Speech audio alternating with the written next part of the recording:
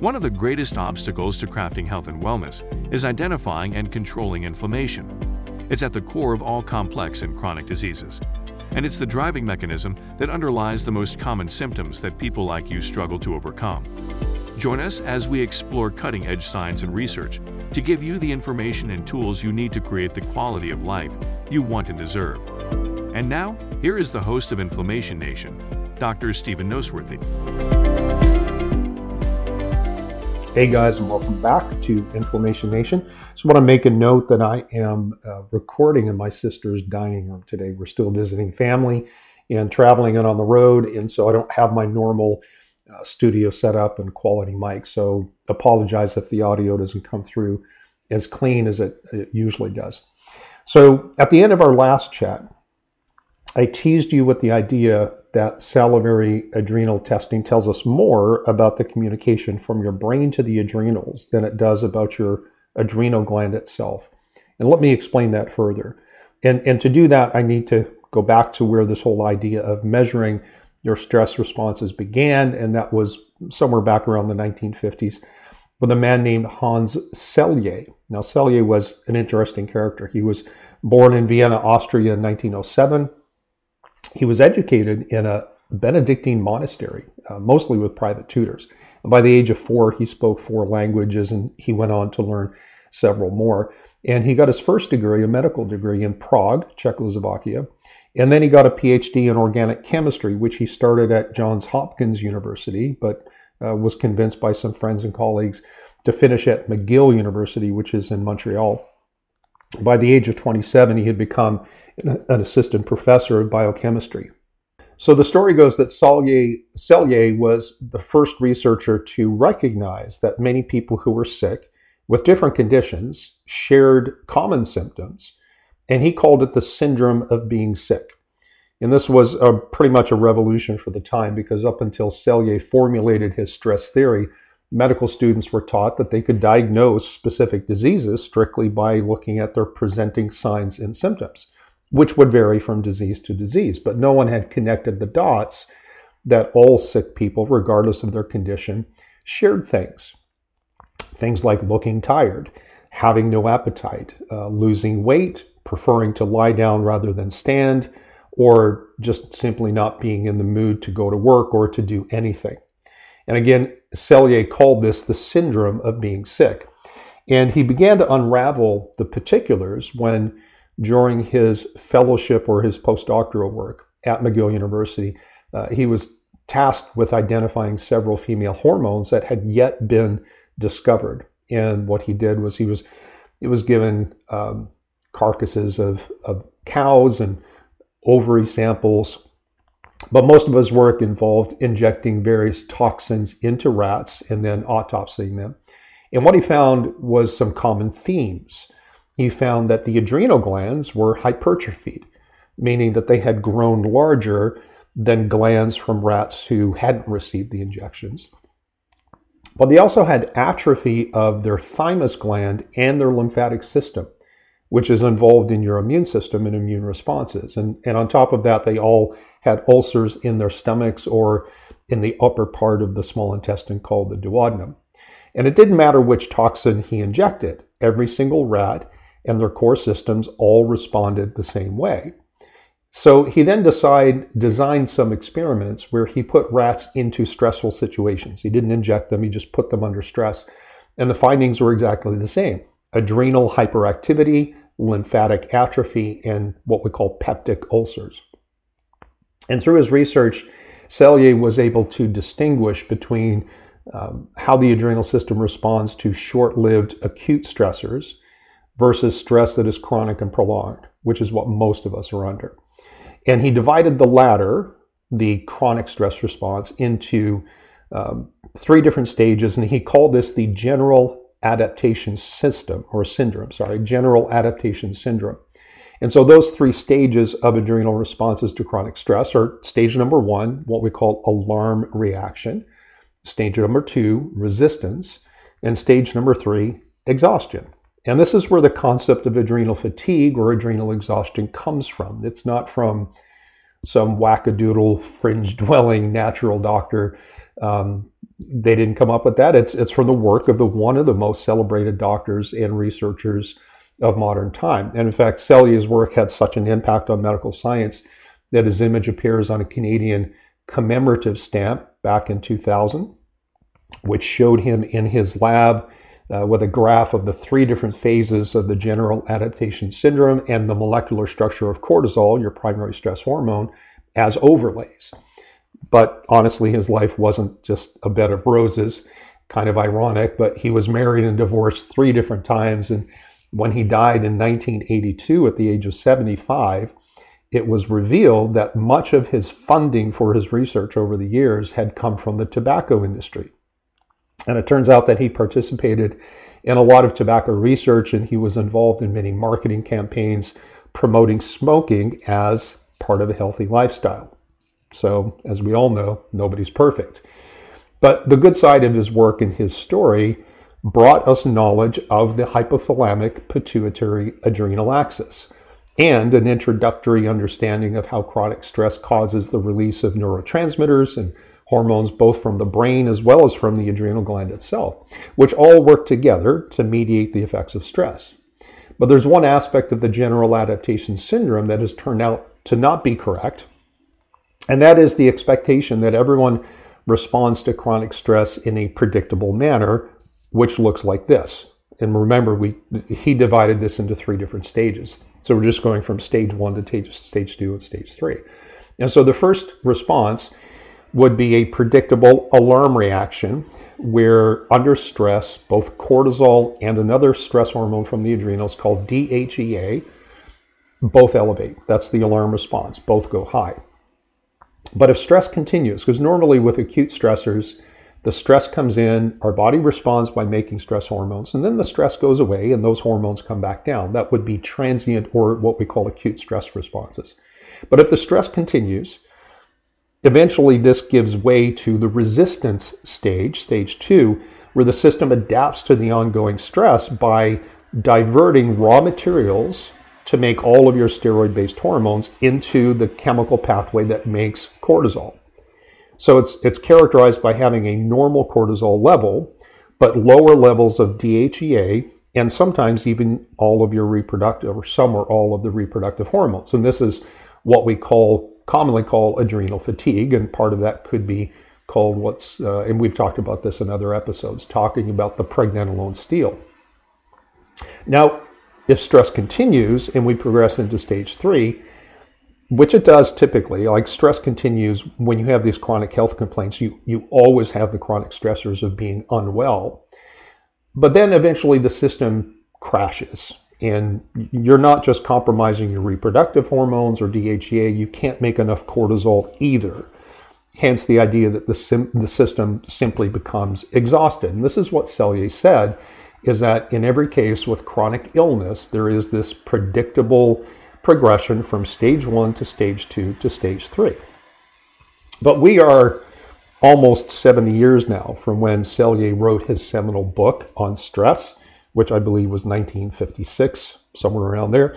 And we've learned a few things that he hadn't discovered, like how someone doesn't have to progress in this predetermined sequence of alarm reaction to resistance to exhaustion, the way that Selye had laid it out. Again, let's call them stage 1, 2, and 3. The truth is that you can get stuck in stage 1 and really never progress to stage 2 and simply have ongoing increased production, elevated levels of cortisol and DHEA without the system ever starting to fatigue, for lack of a better way of saying it. And these chronically elevated stress hormones can wreak havoc on other systems and in health in general. Remember, the system is designed to deal efficiently with acute stressors, meaning we get an acute stressor, our body responds by making stress hormones, stressor gets resolved, and then the hormones go back to baseline. The reality is also that you can go straight from stage 1, this acute alarm reaction, to full-blown stage 3 exhaustion without ever passing through stage 2 or this transitional zone that Selye called the resistance phase. And so the progression through stages is not as neat and orderly as Selye had laid out for us. Now, additionally, The amount of cortisol that you produce in any given situation is actually dictated by nerve cells or neurons in a part of the brain called the hypothalamus, not your adrenal gland, right? If that part of the brain perceives more or less stress or is otherwise more or less stimulated, it will send either stronger or weaker signals to the adrenal gland to make more or less cortisol. In other words, the instructions that the adrenal glands respond to and use to know how much cortisol to make actually comes from your brain. So instead of seeing someone who has low total cortisol as being in the exhaustion stage, we now understand that this means that the control center in the brain that initiates stress responses is being understimulated, or it's being inhibited in some way, which can happen with chronic stress, with chronic inflammation, even changes in things like hormones or certain neurotransmitters, as well as patterns of blood sugar dysregulation, whether that be reactive hypoglycemia or whether that is something like insulin resistance. So it turns out that the quantity of cortisol production is a matter of brain health and not adrenal gland status. And I've said before that anytime there is an adrenal dysfunction, it is always secondary to something else. And it's similar for what we call the circadian rhythm. Remember that cortisol is naturally higher in the morning, and it tapers to nighttime to facilitate waking up and having energy and focus in the morning, but reversing that pattern so that cortisol is low at night so we can shut down. Our brain gets less active, our energy goes down so that we can go to sleep and then start the repair and recovery process from whatever our daily activities were. And the circadian rhythm is also not generated by your adrenal glands, but by another part of your brain called the hippocampus.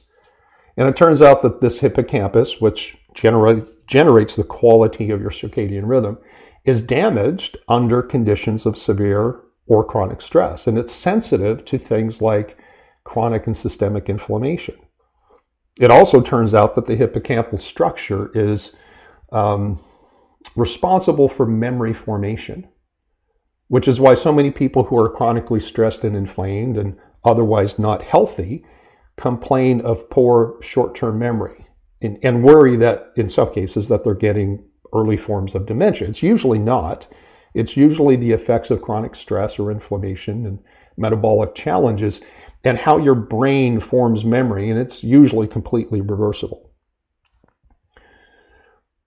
Now, there are a couple of other aspects of the adrenal system that are worth mentioning, but honestly, they're a little bit too complex to get into in this setting, too complex in their operation, and it's just not worth going into the details because we'll get lost in the weeds on that. But suffice it to say that other aspects of your adrenal system control how easy it is to trigger a stress response and dictate how long that lasts. So we have quantity, how much cortisol you make or don't make. We have the circadian rhythm, which is the pattern of making more in the morning and less as we get towards nighttime.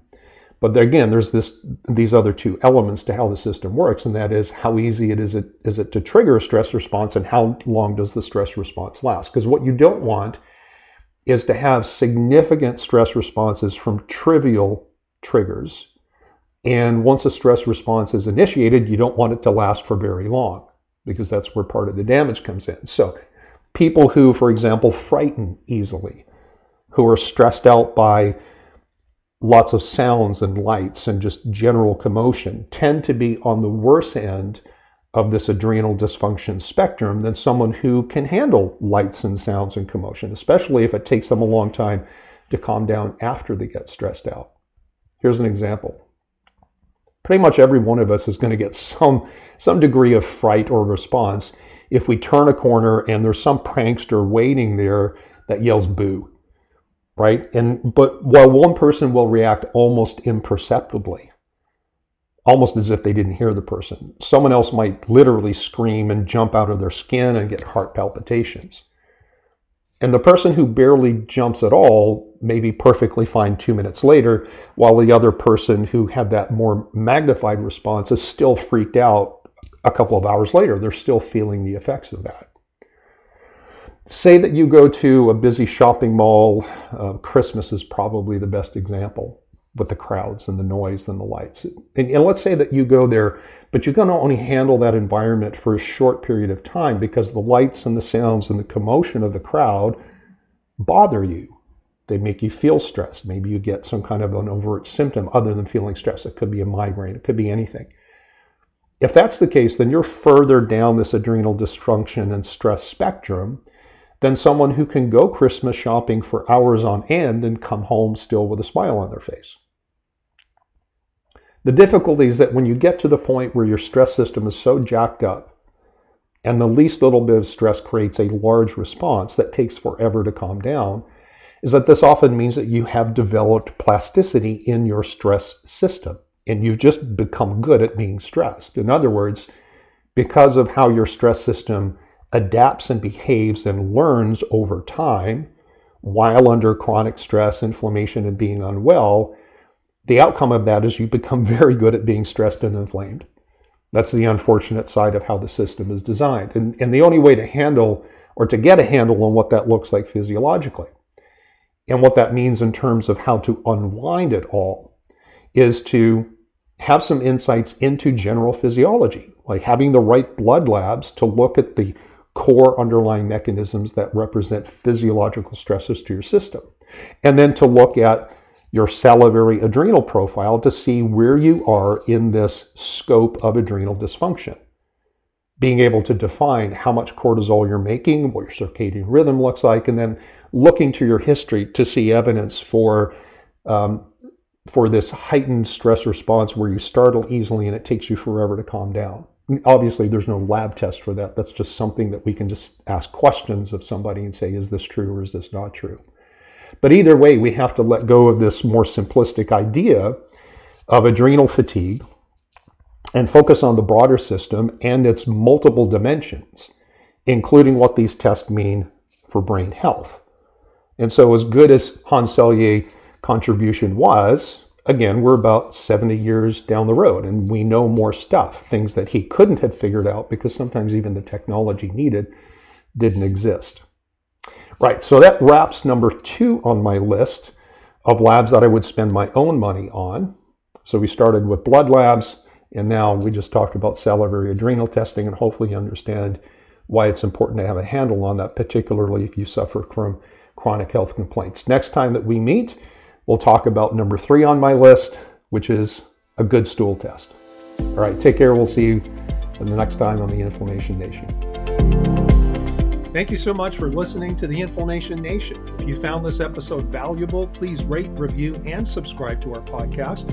Be the first to know when a new episode drops so that you can stay on top of your game. It also helps others like you find the answers they need. And why not head over to my main website, drnoseworthy.com, that's drnoseworthy.com, to explore my personalized functional medicine coaching programs, submit a question to the podcast, maybe take a quiz, or even reach out to me using the contact form that you can find there. We'll see you next time.